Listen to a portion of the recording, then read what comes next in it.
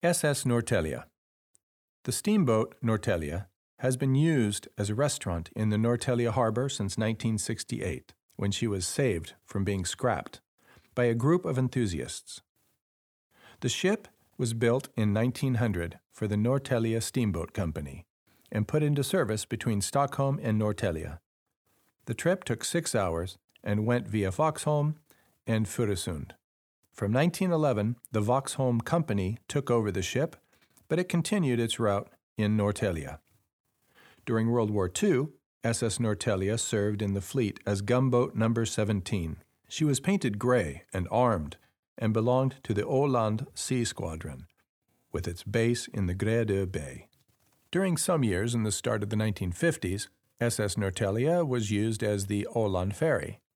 She even made a couple of trips between Stockholm and Åbo. From 1962, Norrtälje was docked in Stockholm and used as office space for a travel company, where she was salvaged back to her home harbor in 1968.